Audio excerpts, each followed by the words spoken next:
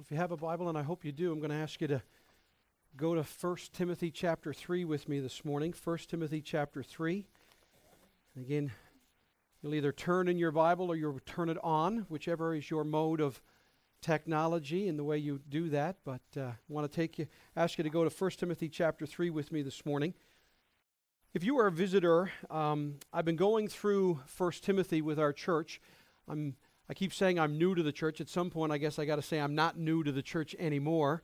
Deb and I got to move back to Newfoundland in the middle part of January, come back to our native province, and we've been here as a part of this family at Calvary Baptist now for almost a year. But we decided that we would start in 1 Timothy because we wanted to learn, if we are the church, how do God's people live life? And I don't know if you've ever done this before, where you've done something in your life, you've made a decision, you've bought something, you decided to try a new workout program, or you decided to get a new house, or you did something, and then you got into it, and then you had a little bit of buyer's remorse. You're like, oh, what have I gotten myself into? All right? Sometimes in 1 Timothy, I have felt like that. All right? I'm not going to lie to you. It seems like chapter 2 and 3 are just controversy after controversy after controversy. And I wish I could tell you now I'm through the easy or the hard part and it gets easy, but we're going to have a couple of weeks where it gets easy and then she's going to get controversial again. And you pray for me as we stay into that. But this week we're going to finish up looking at deacons. And we've said that deacons are God's leading servants. Now I'm very excited to finish this up. Next week, we're going to celebrate the gospel as we finish up 1 Timothy chapter 3. Then Brother Steve Dott is going to preach on the 22nd. And then the last week of November, the first 3 weeks of December, we're going to get into Advent and Christmas. And we're going to look at some things. I'd cover your prayers. I'm going to preach either one of two things for Advent. We're either going to look at what I call the motley men of Christmas, all right? Or we're going to look at the wonderful women of Christmas. One or the other. So we're going to look at those things as we head into the Christmas season. So I covet your prayers on that. If you have a Bible, let's go to 1 Timothy 3. We're going to be looking at verses 8 to 13. After 2 weeks of setup and foundation, today we're actually going to walk through these verses together. But I read this week that some years ago, a pastoral assistant was conducting training for deacons at a very urban church in the United States. As part of the preparation, he telephoned the director of one of the most prestigious Philadelphia restaurant schools and asked this question: what qualities are you looking for in a waiter? The director explained that above all else, a good waiter is someone who notices what people need and gives it to them even before they ask. That's what a really good waiter does. Now, you might think it's strange that I'm starting this by comparing deacons to restaurant personnel, but the actual connection is biblical. Because if you and I believe that Acts chapter 6 shows the very first type of deacons in the Bible, then the first deacons in Jerusalem were actually appointed to serve meals. They were servants, they were waiters. But as you mull that over, I want to get personal on a couple of different descending levels with you. I want to get your minds working a little bit. So here I've got a couple of questions for you. Who's your hero of the faith? Who is that person when you think about Christianity, when you think about God, when you think about Jesus, when you think about what it means to be, who is the first place that your mind goes to see? What is the face you see? Or who is your hero of the faith today? Who is your hero of the faith? Who do you look at as your spiritual example? Who do you look up to? Who is the greatest example of a servant in your life right now? Someone who just gives of themselves and seems to love doing it. Now, I know that my wife loves it when I do this, which is I talk about her, and I do so without her permission. And I'm watching all of your eyes. This is why she loves it so much, because now everybody is looking that way. All right? Love you, honey. All right? But you know what? For me, if you were to ask me, who's your greatest example of a servant? I would immediately say, for me, it's Debbie. I love watching Debbie, just how she is as a wife and a mom in our home. She just serves us. She does so many things. And I'm going to tell you, many of them, it's not like she gets up in the morning and goes, oh, I can't wait to do dishes today. All right? But she loves us as a family. She serves us as a family. She does so many things for me and for our children, and she does it every day and seems to love not necessarily maybe the task, but the idea of how it enhances our family. And I love watching her do it. I really do. She's one of my great earthly heroes. But now let me bring it inside the four walls of this church, Calvary Baptist. If you had to choose right now today, if I gave you all a ballot and said, choose or write down those who are acting like deacons in this church right here, right now, who comes to mind and why? Who are the leading servants in our church? And would your name on that piece of paper be according to the Bible, or just because that's the person you like, or that's because you think that's the way it should be? Now, let me get even more intimate. Who's your closest friend and why? Do you have friends? Who's your confidant? Who's that one that's discipling you in your faith? That when it all goes bad, when you're embarrassed or you're struggling, when you're doubting or you're angry, you know you've screwed up or failed, or when you're really having a crisis, you know you can pick up the phone and call that person, and they're going to love you, and they're going to pray with you, and they're going to pray for you, and they love you so much, not to just listen and act as if everything's okay, but they love you enough to get into your life and get messy with you. You see, we're concluding today with our understanding of what we call the second office in the church that God has given His church. That's for us, given us to function according to His plan and for His glory. And yes, you're going to get sick of me doing this, because almost every week the whole theme of 1 Timothy is actually found in 1 Timothy chapter 3, verses 14 and 15. The whole letter hinges on this, all of it. Everything that comes in front of it, everything that comes behind it, all hinges on this, where Paul says to Timothy, he says, I hope to come to you soon, but I am writing these things to you so that if I delay, you, Timothy, and you, the church at Ephesus, may know how you ought to behave yourself in the household of God. And why is that important? Because the household of God is the church of the living God. And why is that important? Because the church of the living God should be the pillar and the buttress. It's really the foundation of truth. If you are hurting, if you are searching, if you are doubting, whatever it is that you are, you should be able to come to the church and find truth. And not only just truth as in clinical, hard truth, but truth that has love attached to it, truth with compassion, truth with patience, truth that comes alongside you and says, let's walk this together.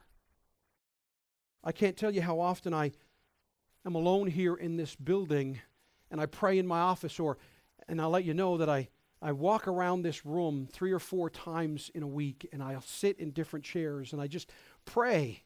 I pray what God will do in this building and what He'll do in this room and what He does for the people that will sit in the chairs. And since some of you are fairly consistent in where you sit, yes, sometimes I sit in your chair and pray for you. But I pray all over this room and try and ask God to be with those who are going to be here on a Sunday. But last week I started, and I want to say again, if we're going to learn what it means to be servants, waiters, waitresses, whatever it is terminology, I have to start with this question. So here it is, church. Has Jesus so transformed you that you will now give your life to serve Him and others as He gave up everything to serve you? Has Jesus so transformed you that you will now give your life to serve Him and others as He gave up everything to serve you? Have you met Jesus to that level? Kevin DeYoung put it this way on Outlook on Jesus and the church like this past week. He said, ask yourself, will you serve God with whatever He's given you and wherever He sends you? Will you serve God with whatever He's given you and wherever He sends you? You see, last week we answered 2 very important questions about deacons, the leading servants of the church. We answered the question, what is a deacon? So if you're new, let me recap. What is a deacon? Simply, a deacon is a Christian who follows Christ, the ultimate servant. So that's what because the very word means to serve. It means serving. It means a people helper. It means exactly that. It's a waiter, a waitress, all these things. So what is a deacon? A deacon is a Christian who follows Christ, the ultimate servant. Secondly, a deacon is a Christian who leads the church in service, leads by example. And then last week we learned about what a deacon does. So what does a deacon do? Number one, they meet needs according to the Word of God. So in other words, it's not they meet needs according to their personal preferences, who they like, or who we think is more important. No. We meet needs according to the Word of God. So it doesn't matter how old or young you are. It doesn't matter what your last name is. It doesn't matter how big or small your bank account is. It doesn't matter how big or small your house is or what car you showed up in or if you showed up in a car at all. We meet needs according to the Word of God. If you have a need, we meet them. Secondly, deacons support the ministry of the Word of God. So in other words, deacons say, how can I make sure that the pastor is able to spend time in prayer and study of God's Word and make sure that everything moves forward according to the Word of God? And if you study Scripture, if you study church history, if you look out and try and find what you think is the pattern of a good church, show me a church where people are committed to meeting each other's needs according to the Word of God and supporting the ministry of the Word of God, and the third one automatically happens, which is deacons unify the church around the Word of God. See, deacons are out there listening, seeing, sensing, and they know when people are hurting or people are frustrated or maybe there's been a misunderstanding, and they don't wait till it blows up and runs off when you got a full 5-alarm fire. No, they get right in there and they stop it. They love and they care and they unify the church around the Word of God. So today in 1 Timothy chapter 3, verses 8 to 13, we're going to focus this morning on who should be a deacon. So let me read the passage for us again. 1 Timothy chapter 3, beginning in verse 8. Notice what Paul, under the inspiration of God, Paul penned them, but these are God's words. And he writes and says to Timothy, deacons, verse 8, likewise, if you write in your Bible, highlight, circle, or underline the word likewise. Deacons likewise. So he must be connecting it back to elders in some way. Deacons likewise must be dignified, not double-tongued, not addicted to much wine, not greedy for dishonest gain. They, that's the deacons, must, not should, must. Notice how many times that word must shows up. Must hold the mystery of the faith with a clear conscience. Verse 10 seems to change it a little bit. It says, and let them also be tested first. Then let them serve as deacons if they prove themselves blameless. Then verse 11, their wives likewise. Again, if you write in your Bible, notice the word likewise again. Now notice again, it's not a suggestion. It's not their wives likewise should be or maybe, must be dignified. Not slanderers. In today's vernacular, they're not gossips. They're not busybodies. But sober-minded, faithful in all things. Verse 12, let deacons each be the husband of one wife, managing their children and their own households well. And here's why. Here's the sum total of why. Verse 13, for those who serve well as deacons, as servants, as waiters, gain a good standing for themselves, and notice this, also great confidence in the faith that is in Christ Jesus. Not in themselves, but in the faith that is in Christ Jesus. Now, may God add His blessing to the reading of His Word, but I want to stop us all for a second. I want you to, let's engage the mind. Did you listen to these qualities? Did you really pay attention to what you just heard? You see, we're talking about Christians who follow Christ closely here, right? These are qualities, if you really think about it, these are qualities that rub off on those who would walk with Jesus. This is what happens to someone who spends time looking at Jesus, listening to Jesus, learning from Jesus, living like Jesus. This is what happens to the one who works for and worships Christ. So listen, in sum total of the sermon in the sentence, item number 1 in reaching this calling of ministry is following Christ. Are you a Christ follower? And you do it, but notice it's not just, well, I follow Jesus. Okay, well, how? Humbly, patiently, and persistently. And I have to tell you by personal, I love Jesus and I love to follow Jesus. What I find hard is to follow Jesus humbly, patiently, and persistently. There's an example in the Gospel of John and James.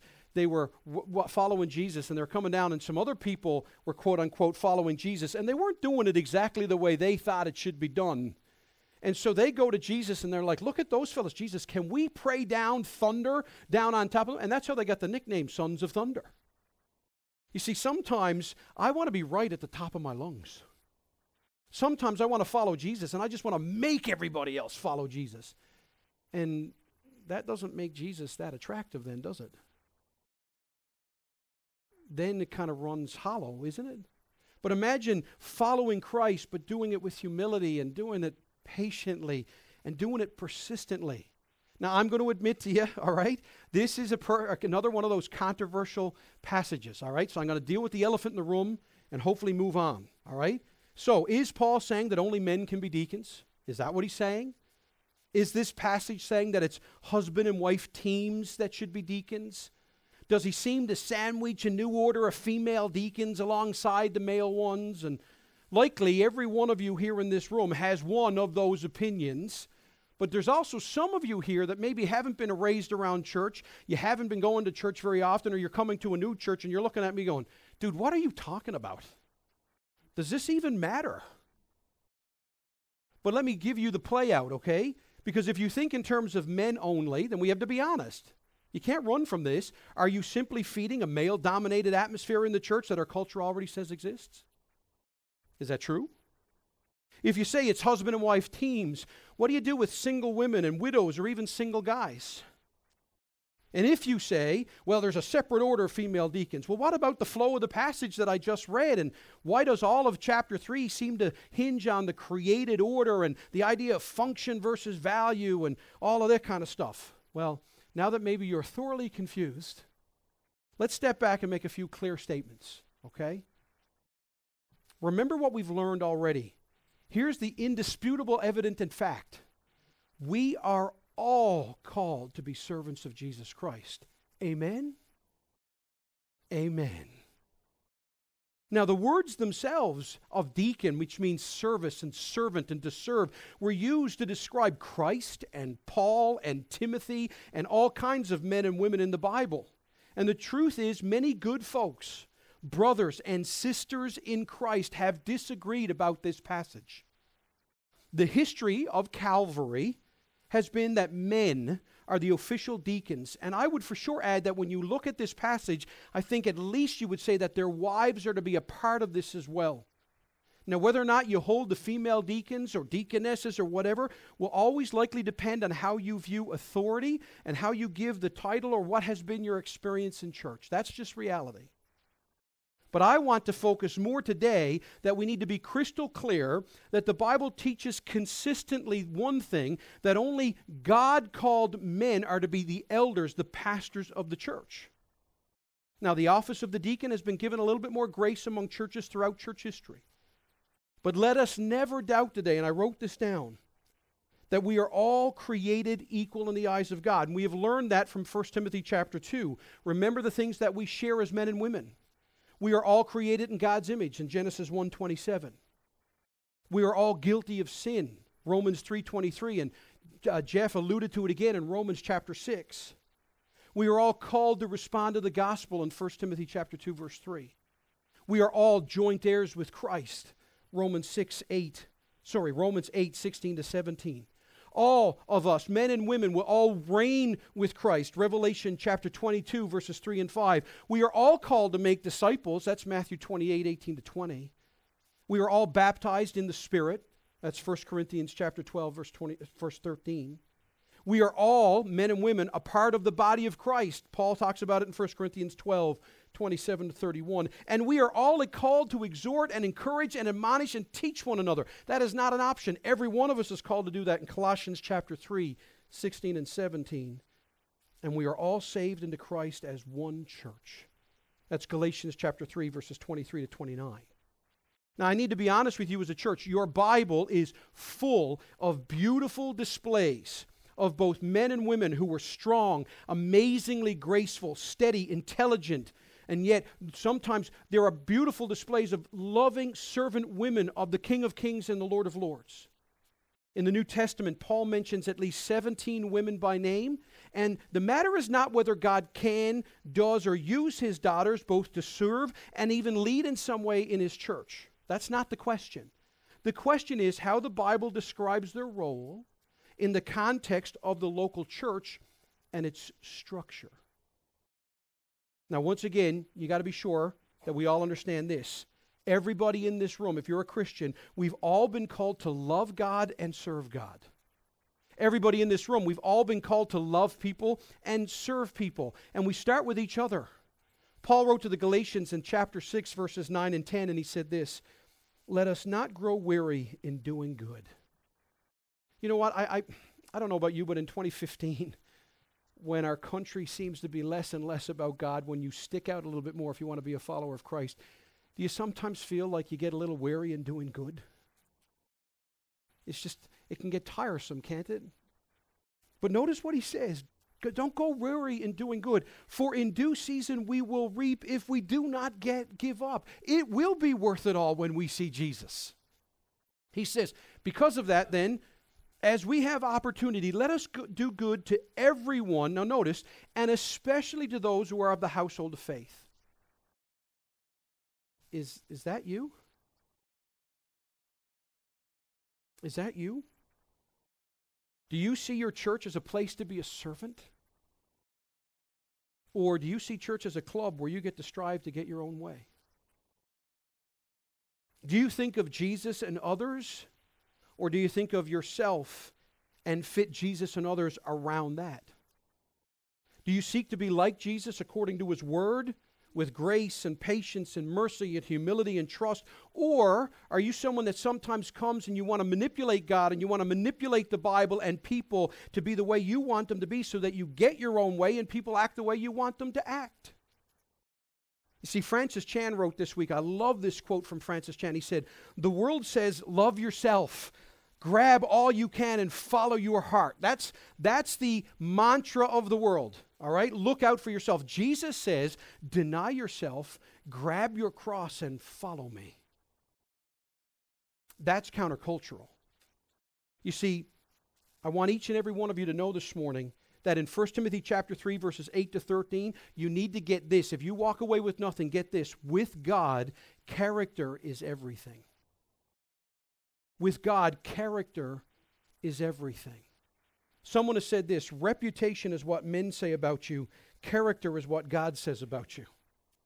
And yet our world is so messed up that so many of us, we're worried about the reputations of ourselves and men and so not so much about the character of ourselves and others. And that's why Entertainment Tonight and all these gossip columns and all these gossip magazines are so popular, because we love to know all about what people are doing and what everybody thinks of them and why we have all this pontification about everybody. But your reputation is only what people say. Your character is what God declares over you. So what does God say about you? And I want you to think about how your Bible describes people. In the Bible, in the Old Testament, God describes Abraham as the friend of God. Would you be described that way? Would you be considered a friend of God?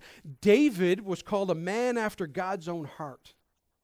Job, who was, everybody knows, do you have the patience of Job or do you have the friends of Job and all? But when you start the book of Job, here's how God describes him. He was a man like no other who feared God and turned away from evil.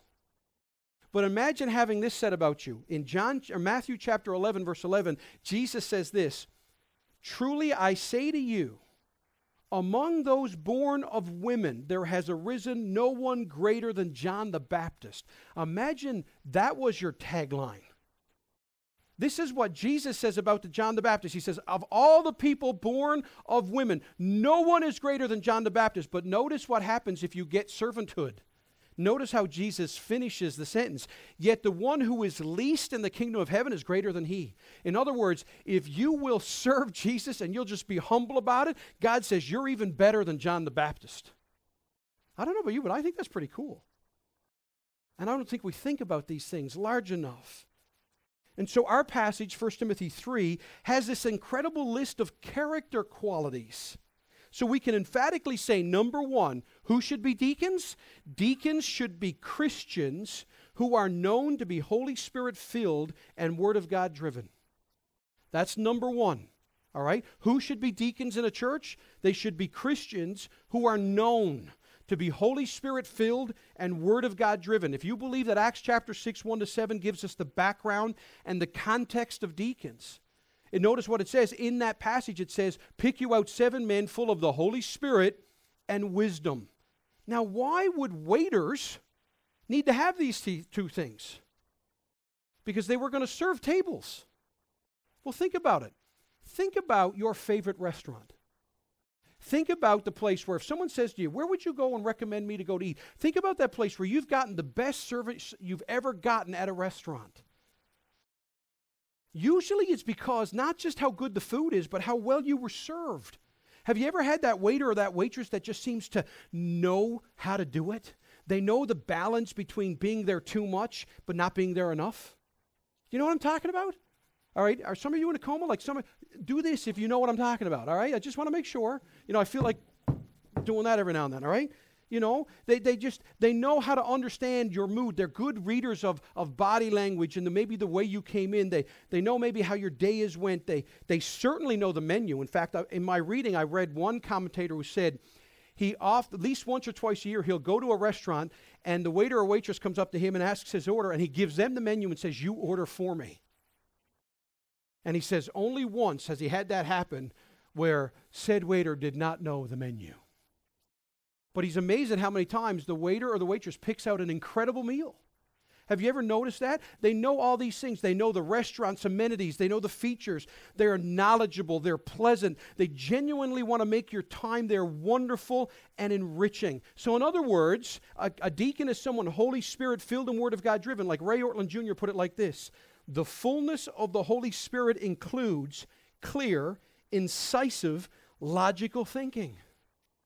Now, I want you to absorb that, because so often we think of being Holy Spirit filled as if it's something very, very magical and wonderful, almost like, leprechauns or something like that. Like we make it very magical. They're wonderfully delicious or something like that. But no. Ray Ortland says to be Holy Spirit filled is to actually have a clear mind, to be incisive, to think logically because you understand the Word of God.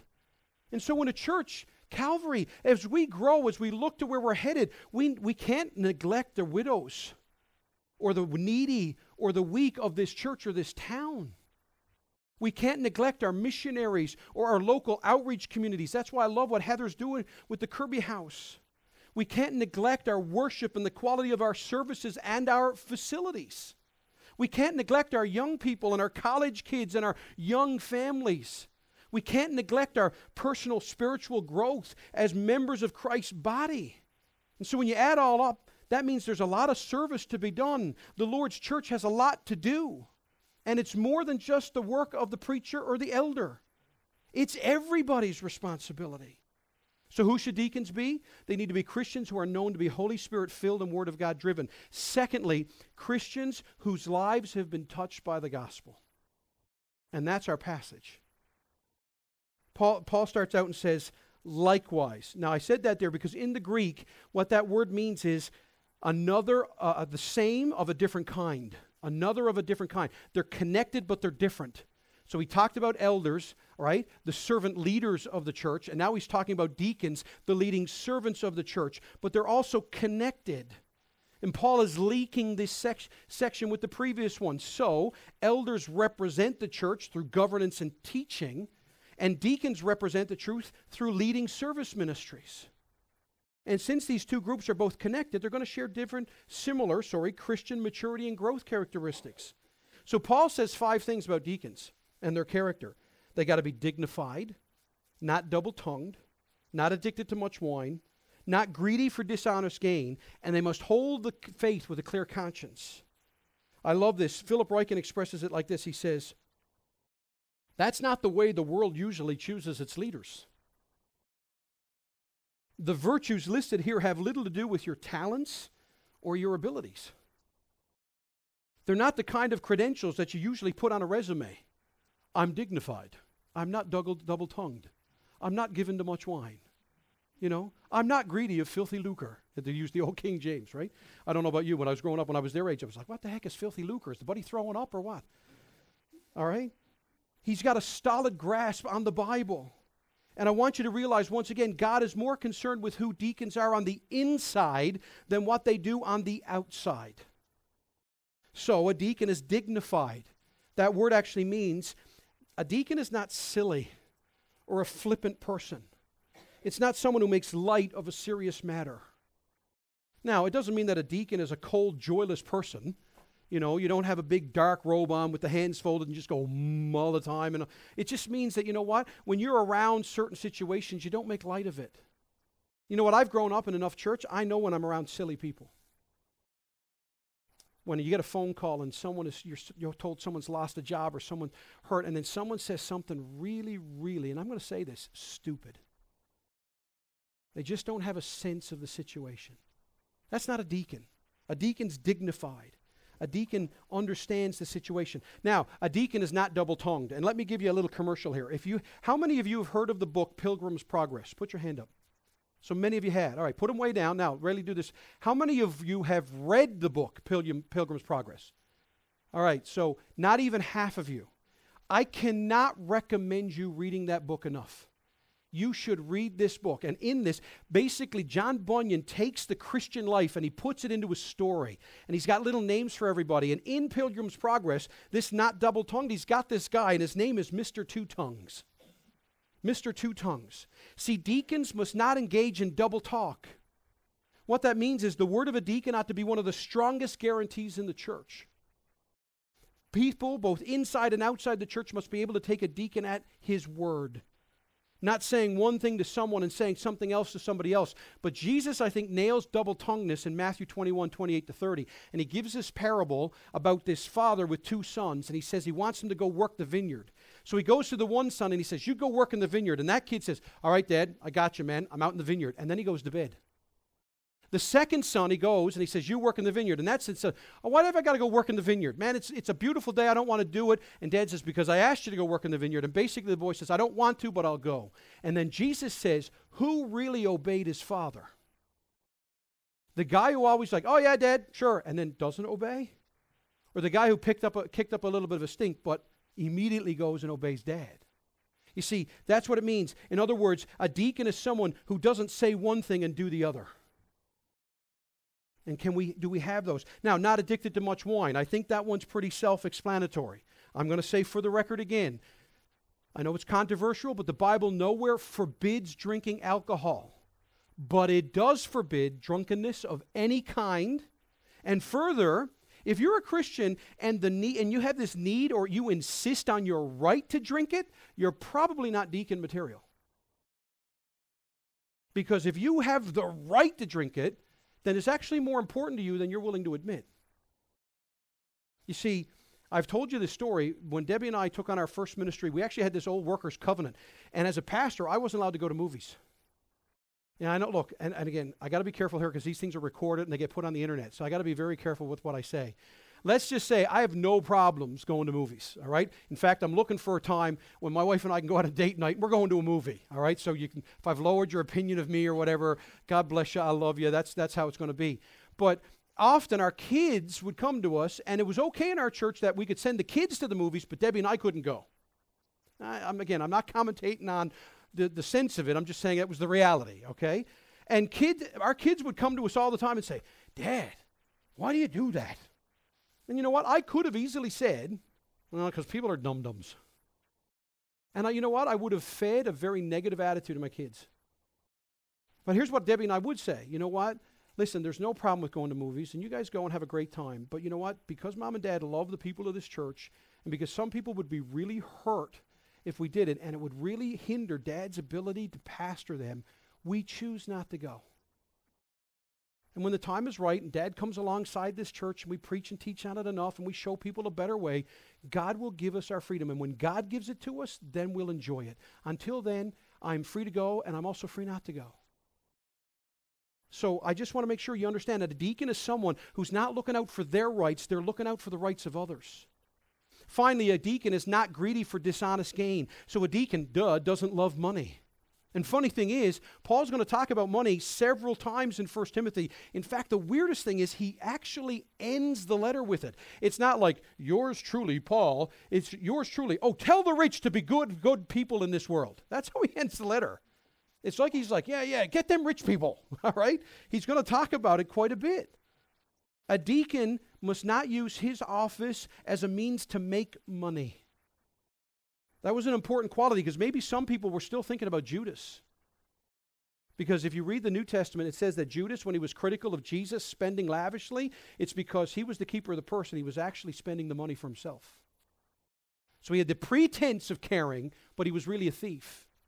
And I get scared sometimes how much that happens in the church.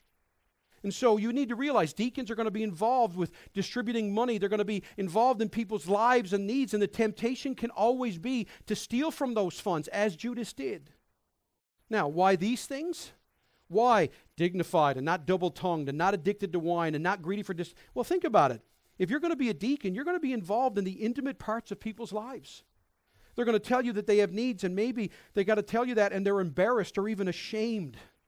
And deacons are likely going to be on the front line of things. So Paul says they must hold the mystery of the faith with a clear conscience. Now, what does that mean? In a nutshell, it means a gospel-driven life. Literally, it's not talking about the mystery of the faith. Paul's not talking about the mystery of it like it's a theological whodunit. We know who did it. It was Jesus Christ. The gospel is the fact that Jesus came into the world to rescue sinners. And that's what we're going to celebrate next week. So the hope of the gospel is that Jesus can transform the very worst of us into gloriously rescued people. And deacons are to have a good grasp of this. And they hold it with a clear conscience, which means appropriate living. In other words, they're to show others what it means to be a gospel-centered servant. Deacons have a powerful ability to show the people of the world how the gospel actually works. They're able to lead service opportunities that make the gospel very, very obvious and very, very practical, and they send a very, very loud message. Now, in 5 minutes, let me deal with the controversy of verse 11. All right? Two groups of people in the church. I love them all, and I believe they're all Christians and saved. They interpret this verse in two ways, sometimes because of the language. Verse 11, their wives likewise. In the Greek, in the Bible, the word there is not there, and the word wives is actually the Greek word gynekos, where we get our English word gynecology. It actually means women, okay? And so in some translations of the English Bible, you'll come to verse 11 and it says, women likewise. It doesn't say their wives likewise. And there's good arguments to do their wives or women. For some, it's the structure. Because they think that word likewise is there, they believe that Paul is actually saying, here's the role of elders, here's the role of male deacons, here's the role of female deacons. All right? Some people think that. Some people think because the office itself is meant to be that of service, not authority. And then some people lean on what they call the Phoebe factor. All right?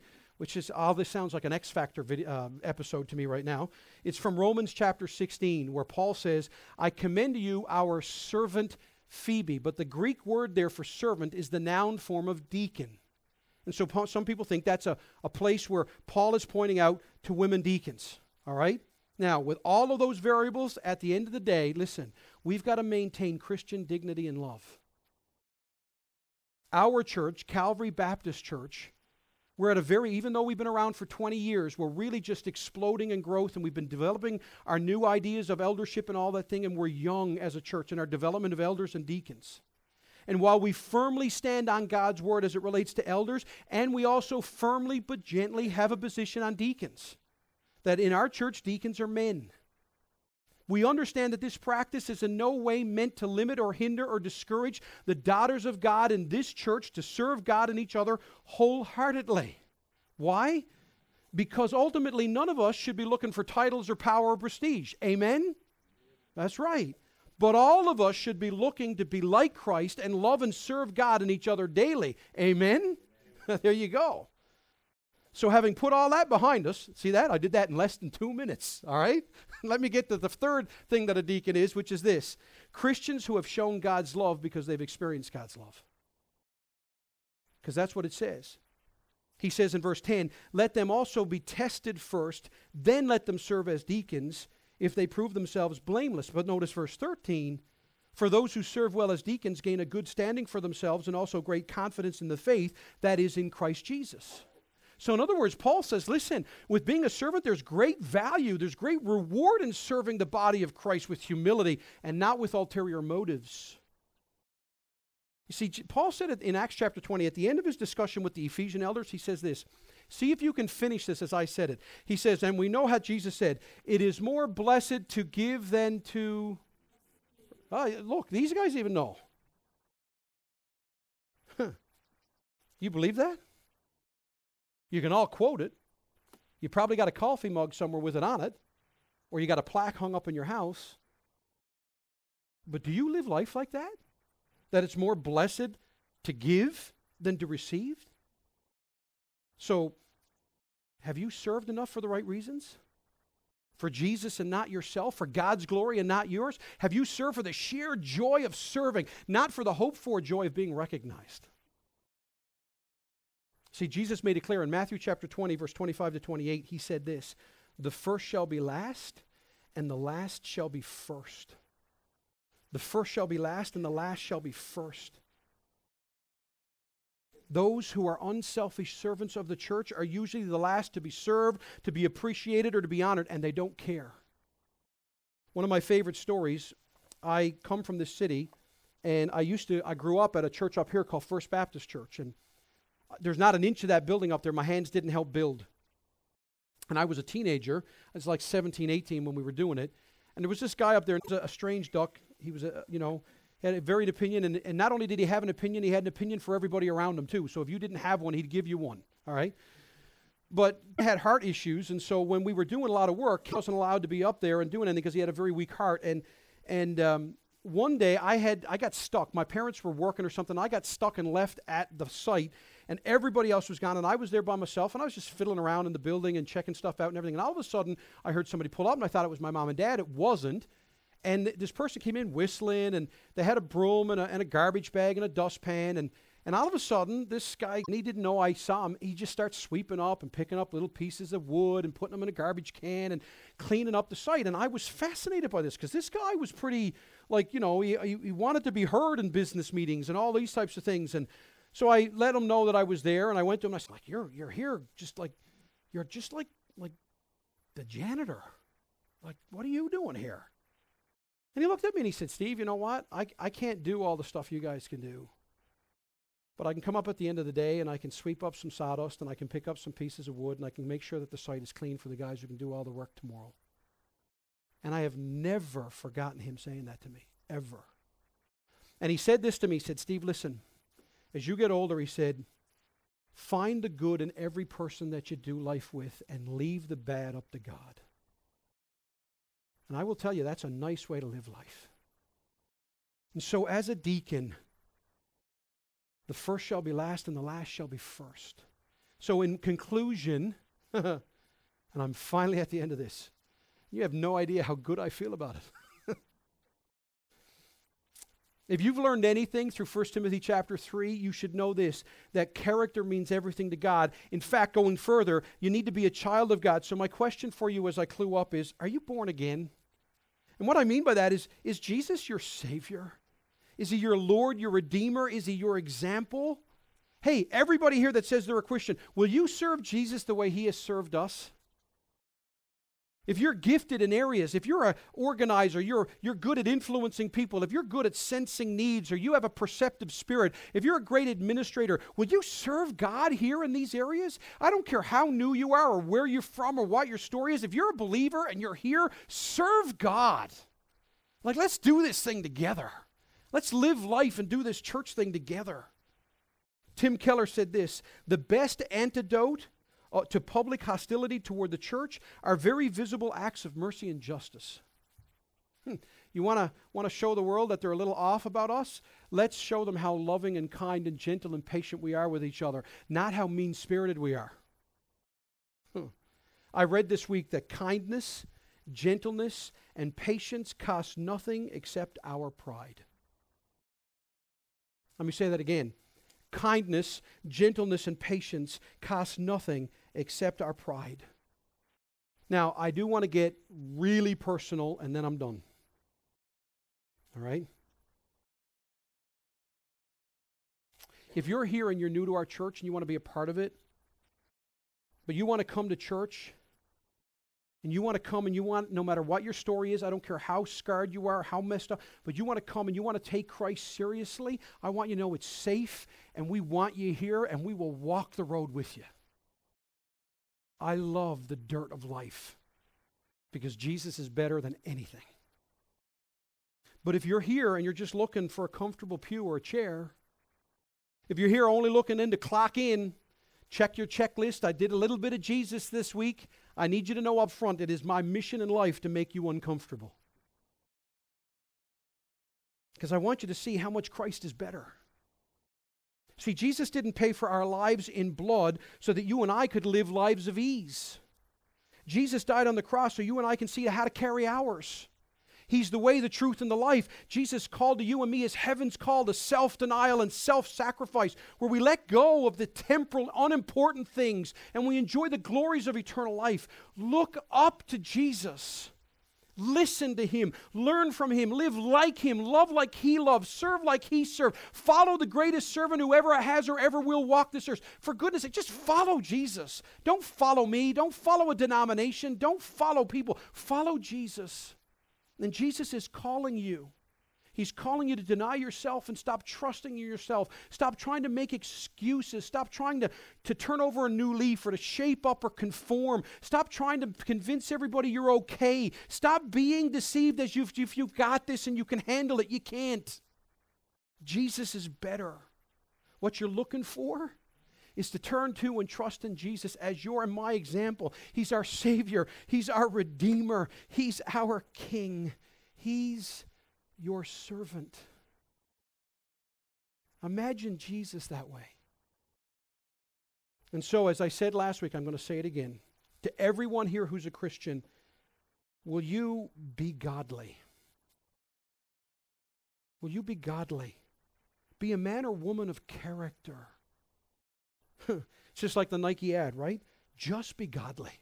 Just do it. Will you be involved? Will you be involved? Be a servant to God and God's people. Yes, it's great that I love the church, but do we love the church? And if you're not involved, I'm telling you, you're missing out. You'll never know the joy of what it means to simply come and pour into someone else's life. And yes, it's messy. Yes, you're likely going to have some things go wrong. But listen, this calling to serve Jesus is the real deal.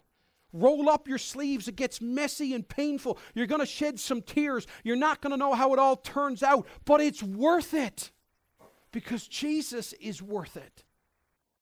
Be open. Have an Isaiah heart. Isaiah 6, when Jesus puts the call out, He says, "Here am I, send me." It might mean you got to get out of your comfort zone. You got to try something risky. Maybe it means you got to take care of kids or wipe a dirty nose. Listen, I got a strong gag reflex, all right? The sight of a child with a runny nose makes me want to run. All right? But I'll tell you God's sense of humor. We sucked out our septic system this week. I stayed away. I let Paul be the man. And finally they had it all done. So I thought it was safe to go out.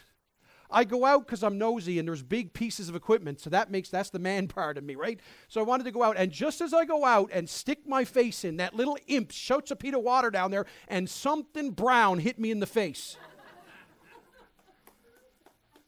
And I recoiled. I wiped Perel over my face. It's probably why I got a rash, all right?